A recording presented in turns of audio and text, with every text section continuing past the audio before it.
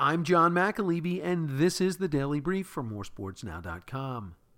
An outfielder playing for a New York baseball team had surgery on Monday to repair a torn labrum in his left hip and will therefore miss the rest of this season. Recovery time for such a procedure is said to be at least 6 months. What's surprising is that he does not toil for the New York Mets, but the New York Yankees.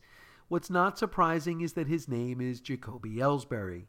So, Bombers backers, the center fielder's season has ended before it ever began. Following the 2014 season, Ellsbury signed a 7-year contract for $153 million.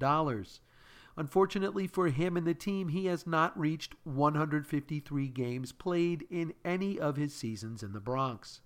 That he still has 2 years left on his pact at $21 million per is not ideal for anyone except Ellsbury. What might be interesting for New York baseball fans moving forward is to track which high-paid, often injured outfielder returns to action first, Ellsbury or maybe Yoenis Cespedes.